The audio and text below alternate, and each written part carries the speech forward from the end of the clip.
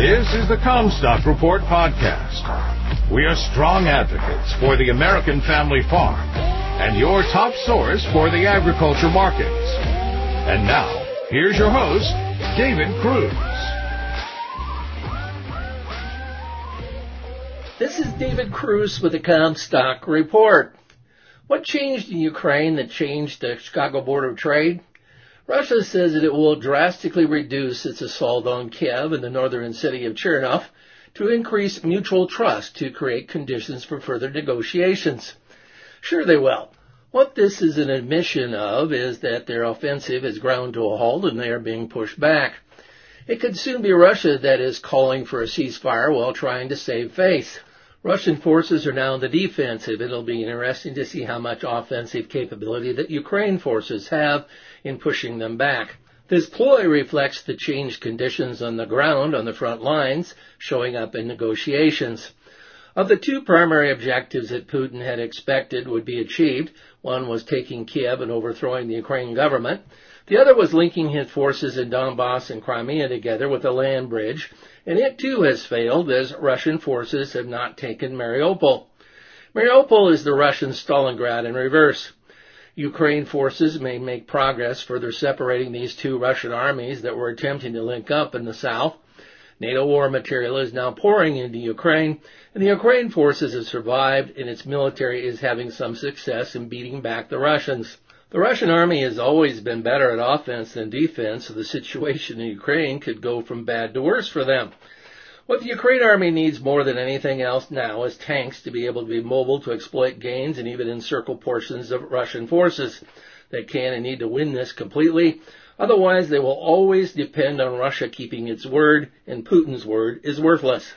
One line that jumped out at me in the Ukrainian demands is that all Russian forces must first leave Ukraine, and then the people of Ukraine would have a referendum on an armistice agreement with security assurances guaranteed by other nations that Ukraine trusts. That seems like a long ways from here to there. I think that the Russian ploy that they will pull back near the two cities and make a deal in talks in Turkey is a major sign of weakness. Agreeing to that now may stop additional destruction, but Ukraine will not be assured of future territorial security, as would kicking a thoroughly defeated Russian army out of Ukraine. This has been a huge humiliation of Russian military incompetence and hubris. This revelation has stunned the Pentagon, who has watched this accident unfold literally before their eyes. The irony of this is that there are no circumstances where NATO would attack Russia, so there was never any threat to Russia to begin with. This is all Putin's delusion and nightmare. All that Russia ever had to do was play nice, and that was not enough for Putin, who has harbored unrealistic fears and grander schemes. It is doubtful the economic sanctions in Russia will be eased anytime soon. It may even be strengthened to plug loopholes. The shift away from Russian energy by Europe is just getting started and will continue into the long run. What changes for agriculture in Ukraine? With the Russian invasion stalling, whatever land controlled by Russia ceases to be enlarged, and it may shrink back. That could theoretically expand planting of spring crops in Ukraine if other logistics of shortages of manpower, fuel supply, and crop inputs can be overcome. Note that Russia has recently targeted Ukraine fuel depots with cruise missiles so that the fuel supply available to their agriculture will have gotten tighter. There will be even more demand for the military taking precedence. More wheat is grown in regions controlled by Russia. More corn is grown in the region controlled by Ukraine. Odessa brokers say to expect more planting of short-season crops. Planted acreage and available inputs will be far short of normal, so production will be lower too. They are primarily concerned with domestic productions. It will take a long time for port infrastructure to be repaired and freedom of commerce for ocean shipping to be restored after hostilities have entirely ceased to restore exports. They are not there yet. The port of Mariupol was completely destroyed and others were damaged. Port defenses included mines that would have to be removed. There should soon be more USDA confirmation of China buying old and new crop corn to replace what they are not getting from Ukraine. They have been buying here.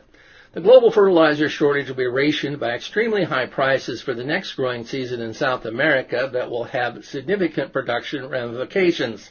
Higher production costs will likely be seen impacting U.S. acreage intentions in Thursday's report. Regime change in Russia may not be official U.S. policy, but it is on the mind of our president. It should be U.S. policy. Regardless of peace in Ukraine, the economic war between the West and Russia is going to prolong. Chicago Board of Trade and energy markets overreacted Tuesday to headlines. They have been doing a lot of that lately. You've been listening to the Comstock Report. For more information on marketing opportunities, contact us at Comstock.com or call 712-227-1110. For a more complete version of the Comstock Report with hedging strategies and trade recommendations, subscribe on our website at Comstock.com or reach out to one of our risk management specialists about how we can help you protect your profits.